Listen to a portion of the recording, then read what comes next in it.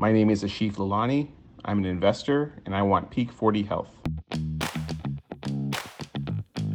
Welcome to Peak 40, the podcast that brings you the tips, tactics, and stories for living your best life in midlife. If you're in your mid-30s to 50s, Peak 40 is the place to get actionable advice on the nuances of nutrition, training, recovery, and mindset in midlife. For the full experience and other valuable resources, register for the Peak 40 weekly newsletter at drbubs.com/peak40 to enhance your lifestyle and start making midlife your best life. Hey everyone, I am Mark Bubbs. This is the Peak 40 podcast, and we are into episode number 3.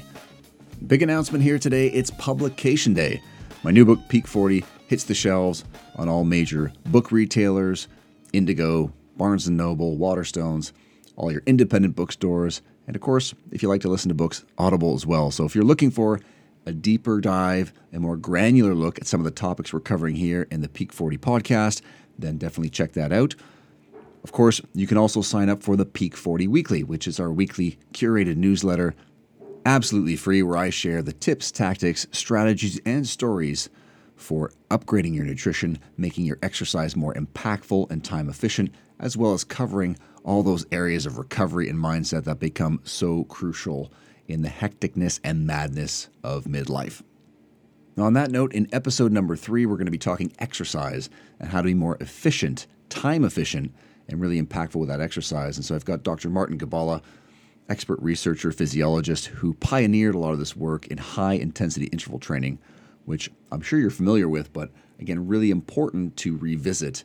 Martin will talk to us about a little bit about the history of HIIT training and how early Olympians like Roger Bannister, who broke the 4-minute mile, would use this almost exclusively as their training regime, how impactful it is for reversing chronic conditions like prediabetes and diabetes, cardiovascular disease, and how exercise really is just one of the most powerful interventions that we have in medicine, yet it's so underutilized. He'll also share with you a few different protocols for HIIT training.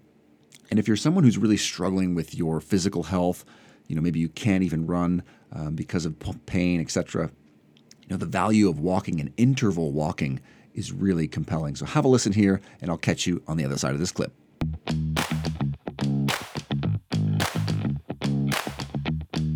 The scientific history of interval training dates back to at least the 1950s with some German publications. First English language publication was in 1960. And then again, you see the same sort of thing where it comes into play for a while. Obviously, Tabata-style interval training was based on a paper out of Japan in the mid-1990s. And then it lays dormant for a little bit. And then probably since about 2005, there's been a massive upsurge as well. I think what we've learned a lot over the last 10 or 15 years or so is, number one, just the surprisingly time efficiency of interval exercise. So how low can you go? And the idea that if you're willing and able to do these very short, very hard bursts of exercise, you can see adaptations with a very surprising small volume of exercise. That'd be point number one. And point number two is just the wide variety of interval training protocols that have been applied to so many different individuals, including cardiovascular disease patients, people with type 2 diabetes, metabolic syndrome, and other conditions. And so I think we've learned a lot about the potential application of different types of interval training to these non-healthy individuals. Yeah, it's incredible. I mean, as a boots-on-the-ground clinician here, diet and exercise for me are sort of fundamental components of my practice. And, in your book, I love the quote. You say, we spend billions of dollars a year on research to create pills that improve health. Most of the pills target one area of health and have unwanted side effects. Meanwhile, the most powerful intervention possible, which is exercise, goes comparatively unutilized. And I think that's definitely rings true with a lot of the clients that I see in terms of being able to dovetail in and drip feed in exercise, and the response you get when people realize that they don't need this huge dose of exercise. So could you speak, you mentioned there a little bit in terms of the impacts on heart. I know the Copenhagen Heart Study was pretty influential there, and also on hyperinsulinemias and diabetes. Yeah, both of those areas, interval exercise has been widely applied now. So there's work going back to Germany in the late 80s and early 90s. There was a medical doctor there named Katharina Meyer, who is employing intense interval exercise. And when I say intense interval exercise, we're talking 1-minute repeats at a heart rate of about 90% of maximum in a cardiac rehabilitation setting. And over time, that work has continued. There's a lot of work being done in Norway now using a protocol that we call the Norwegian, which is just 4-minute bursts of effort, again at about 85 or 90% of maximal heart rate in a cardiac rehabilitation setting. We've done some small proof of principle studies on individuals with diabetes. So these would be obese individuals in their 60s performing exercise at about 90% of maximal heart rate. And there was just a meta-analysis that was published last year that suggested that interval exercise is superior at improving various indices of insulin sensitivity. So again, I don't think there's any question now that interval exercise can be applied to these populations and can be very effective. But in the big picture, people don't need to be afraid of interval training. And I like to think that there's a flavor or a variety that's suitable for just about anyone. Absolutely. I mean, you mentioned this idea of obviously intensity over duration being so key. And what struck me with the Copenhagen Heart Study was the fact that people who walked a lot, we always assume, getting lots of walking in and movement in is something that I encourage and generally we encourage people to do. But of course, as you get towards the top of that bell curve, it doesn't seem like more is better from what we see in the study here in terms of the intensity, the speed at which people are walking is actually a much better predictor. You're right. And so, big picture, of course, getting people moving is important. And so if people are already walking, good on you, fantastic, because I think that's half the battle is just getting people doing some sort of physical activity. And that's, of course, where we see the greatest reduction in mortality risk and cardiovascular disease risk. But if you're already being active, then I think it's important to push the pace once in a while. There's a randomized clinical trial out of Denmark that looked at interval walking compared to continuous steady state walking. In both groups, it was relatively gentle interval exercise. The peak heart rates were around 66% of maximum on average. But what that study clearly showed was that interval walking was superior to continuous steady state walking in terms of boosting cardiorespiratory fitness, reducing blood fat and body fat, and importantly, improving blood sugar over 24 hours. And so the very simple practical takeaway there was if you're doing walking, that's great, but interval walking is probably better in terms of the benefits that it can be induced. Gotcha. I mean, I know the general recommendations for people to exercise, we're up to about 150 minutes per week. Most people just don't get there. I mean, I can't recall off the top of my head if it's 15 or 20% of people actually getting that much exercise in. So this idea of being more efficient with the exercise seems like an absolute no-brainer. It does. When you look at 150 minutes per week, that's only about 2% of the time in our week. I think it's clearly an excuse for some people, but a lot of people lead very busy, time-pressed lives and find it challenging to work this in. I often say that the public health guidelines are based on great science, and so this is not at all an effort to challenge the public health guidelines or pitch this as an interval versus the traditional approach. But as you say, depending on the study, 15, 20, 25% adherence to public health guidelines.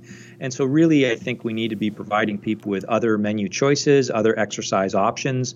When I talk to my behavioral colleagues, that's the point that they make. The more options we can give people, the better. And so I think the lessons from interval training are one, if you don't have 45 minutes or an hour block of time in the day, that's all right. You can get in a 10-minute bout of activity simply by taking the stairs at work. And as simple as that sounds, it can be extremely effective. And we're increasingly learning more about this idea of exercise snacking, which is just breaking up physical activity into more frequent, shorter bouts through the day.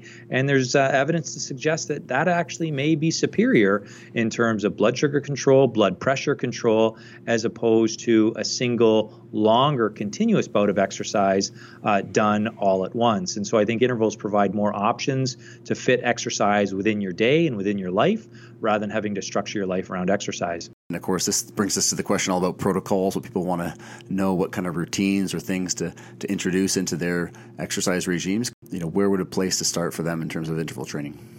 Yeah, I talked about that beginner workout earlier, which is really just this idea of interval walking. That's a great place to start. And so, it's a very simple message. But if your only exercise is walking around the block, that's basically picking up the pace for a few light posts and then backing off, and just getting out of your comfort zone, based on perceived exertion. You don't have to be sprinting by any means, just picking up the pace a little bit. So maybe it's a little harder to talk to your exercise partner. You can feel you're a little bit more out of breath. Maybe your heart rate's up a little bit, and then back off. And that's a really easy way to start. But we're big on just perceived exertion. And so in the book, we try to anchor all of the workouts to a very simple 1 to 10 scale, with the Borg perceived exertion scale, where this idea of 1 is a very easy or resting pace, 10 is all out maximum, like you might sprint to save your child from an oncoming car.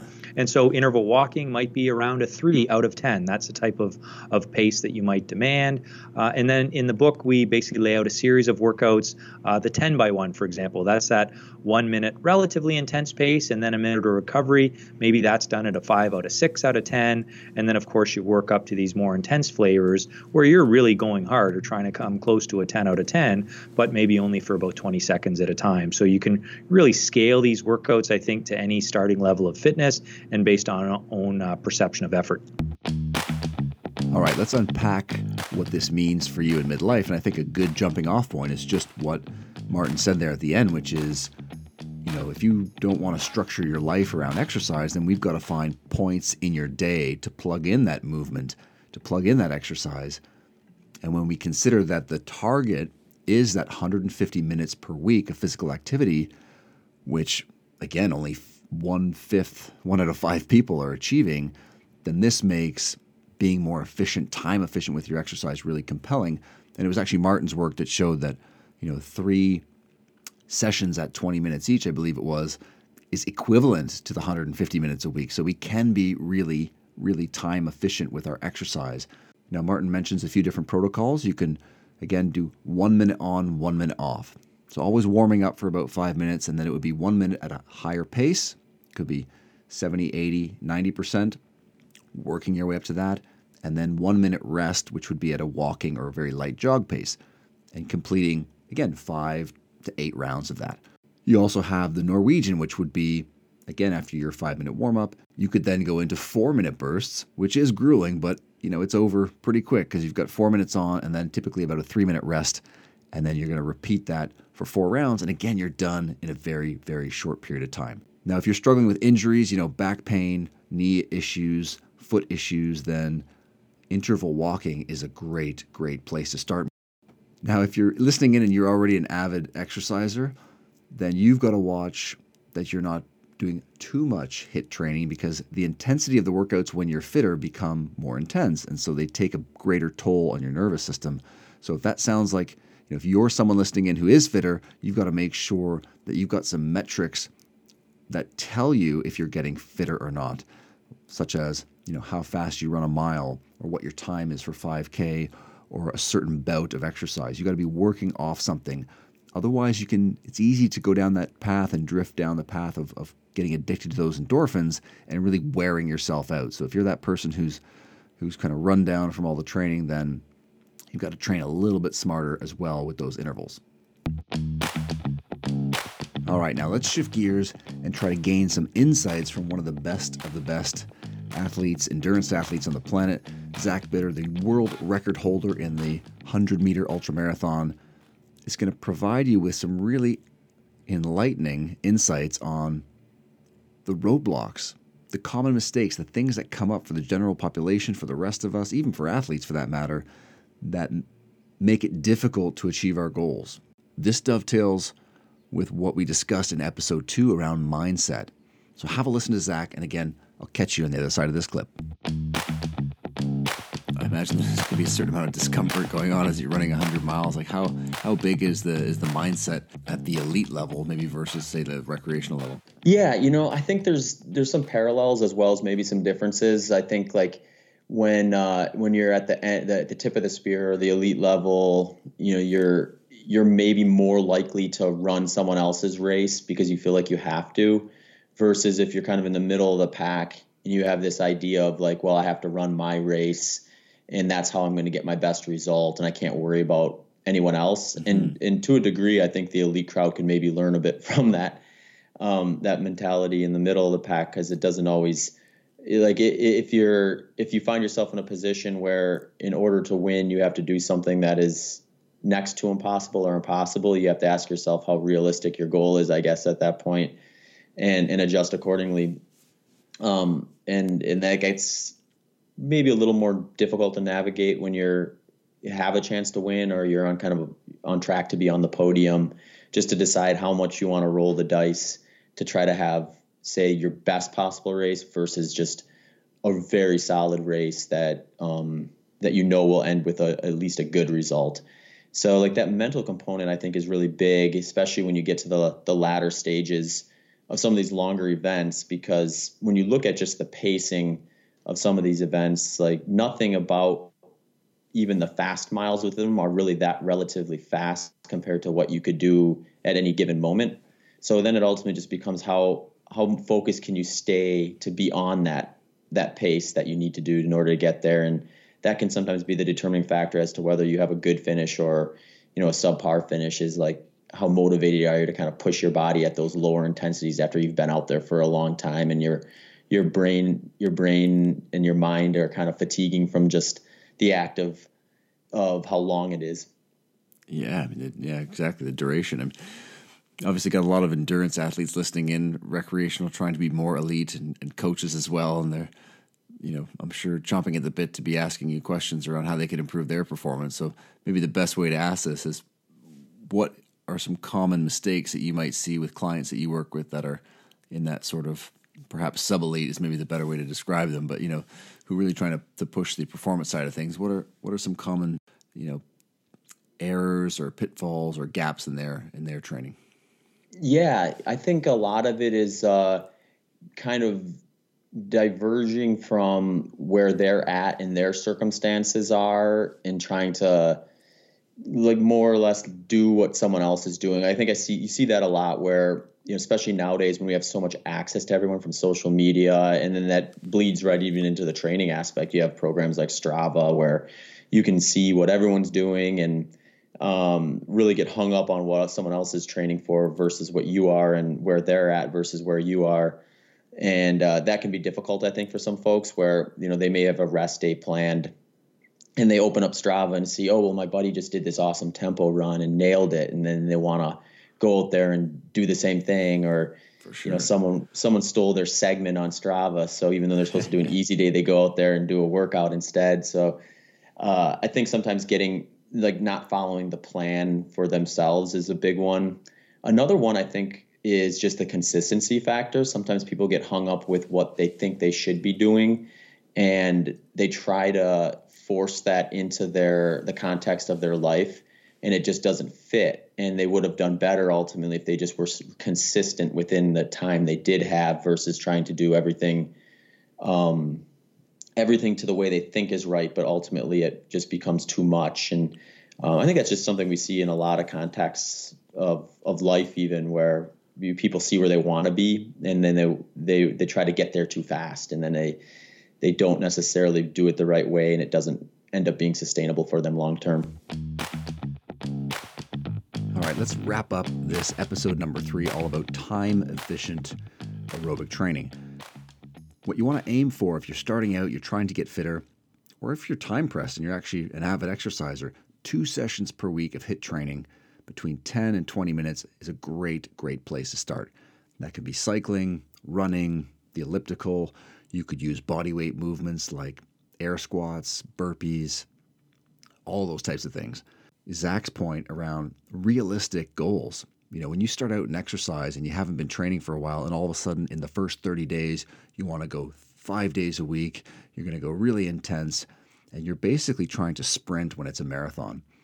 So be sure to set realistic goals and don't get pulled away or swept away in what someone else is doing. As Zach points out, that's not going to get you to where you need to go. You've got to put the blinders on, build a plan for you, and stay consistent.